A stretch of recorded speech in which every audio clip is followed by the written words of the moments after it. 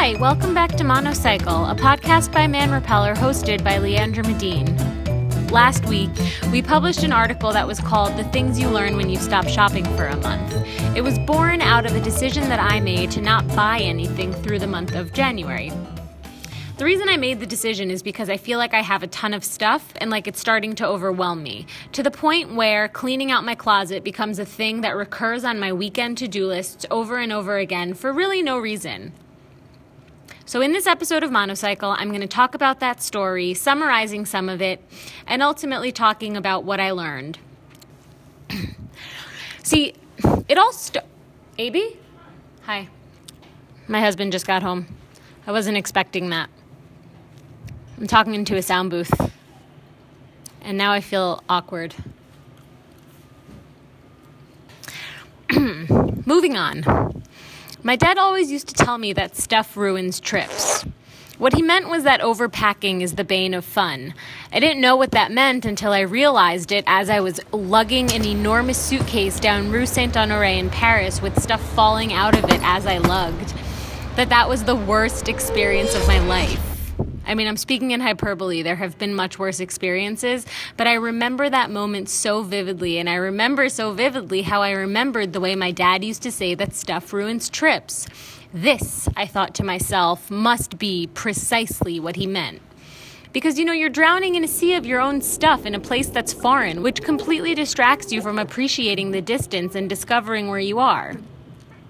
Obviously, I'm very good at compartmentalizing advice because I've never, not once, tried to apply this dearly beholden adage to my life outside of trips. But guess what? Drum roll, please. Stuff ruins more than just trips. So while I set out to attempt this January quote-unquote cleanse, what I didn't consider is how difficult imparting the sanction would be on myself, particularly in January, because all of the sales are so enticing and so inviting. The heavily discounted stuff becomes even cheaper as a last-ditch effort to invite purchase before the sale is conclusively terminated. So there you are, filling up this shopping cart with stuff you probably don't need, but that you're sure that you're going to use. Maybe there are sandals in there, some pony hair boots, I don't know, so much stuff. You don't need any of it, but you know you want it. And the price is making it seem like a really, really justifiable purchase. But the interesting thing that happens when you're not allowed to shop is that you just let the things linger in your cart. So they stay there and you go back and you visit and you really feel that sense of social proprietorship because it's like you're confessing to the internet that you have style. You know what you like. You know what the thing is. You identified it as a piece of clothing you would want to wear if you had it, but because you don't have it, you're not going to wear it. So ultimately, the object's purpose in your life is complete before you've even owned it. You know what I mean? I racked up thousands of these would-be spent dollars that practically felt like newly hard-earned dollars every time they weren't actually spent, and it felt really cool.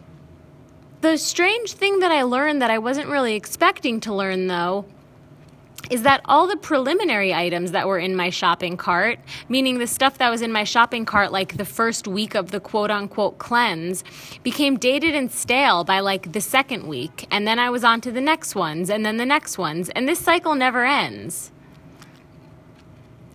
It really makes you wonder how much you actually want something and whether or not you really need it. It can throw you into an anxiety spiral for no good reason at all, at least when you're consumed by work or a tumultuous relationship or any varying degree of your own emotional plight. Something less superficial is at stake. You're fighting the good fight for the betterment of a domino effect that starts with you but ends with humanity. Humanity. So here's where I'm at. Until this point, I haven't really bought anything new. I don't applaud myself or think I'm doing really important work for the world, but I feel more grounded, more connected. It's almost like when you don't drink coffee for 3 or 4 days, and suddenly, after the fog has been lifted, you're clearer than you've ever been. Originally, this connection felt like connection to clothes I already have because with the prospect of new stuff trapped in an ivory tower called the digital shopping cart, the clothes that I already have are all that I've got. So maybe I appreciate them more. I'm not wasting mental time drilling holes into my closet and then pursuing their fillers. And herein lies the metaphor, people, because physical stuff is always a metaphor for something bigger. Science of Happiness, lesson number 1. When you stop focusing on your lack and give gratitude to your gains, you become a real-life emoticon. So, because you're not focusing on the stuff you want to put in your closet and instead focusing on the stuff that's already there, you just feel more connected. Another thing I've been thinking a lot about, and this isn't in relation to shopping, but it definitely applies. Boundaries are not the same thing as restriction. Boundaries are good. Restrictions might constrain you in a way that makes you feel resentful, suffocated, trapped, but boundaries support you, even protect you from the draining inundation of insurmountable choice.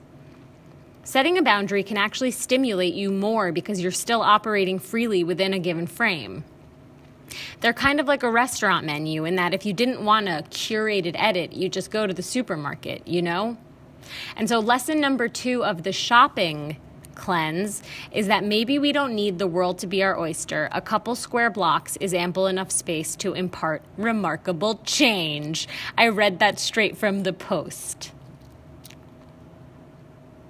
But do you get what I mean with restriction and boundaries? Yeah, restriction can totally trap you, but boundaries they're frames that you set. They're frames that you set because there are so many options. There's so much choice, way too much choice for any single person to spend so much time thinking about. And making choices is draining. It takes a lot of mental effort and capacity. And wouldn't you rather redelegate that mental capacity elsewhere? I know I would. We can talk about that at length if you want another time. All you have to do to let me know is send a smoke signal. The third important thing I found from not shopping is that because I had less stuff, I was getting rid of less stuff. I didn't feel inclined to get rid of stuff because I didn't feel guilty about the fact that I was buying new stuff. And so inadvertently, I contributed to eliminating the amount of shit that we produce. It's got to be good for the environment somewhere, don't you think? I sure hope so. Patience, is also an important part of the whole thing. Just because you can afford something, whether that's a $9 pair of sunglasses or $300 pair of shoes, doesn't necessarily mean that you have to have it. Conversely, when we can't afford something, we tend to instill this sort of holiness in them. Or maybe that's not true for you, but I know that it's true for me. And worshiping what you can't have is a really shitty deal. Goes back to the whole focusing on your lack instead of your gain or your have. So if not shopping for a month taught me anything that's really important that I can apply to the rest of my life, it's something so simple and something that we all probably know but might have trouble genuinely believing. And that is that no single thing can transform any of us. Except maybe this one shirt that I really, really want.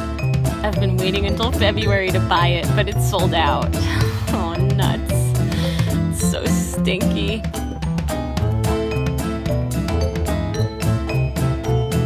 And we'll end right here. I'm Malcolm Gladwell. Thank you for listening to Revisionist History. Goodbye.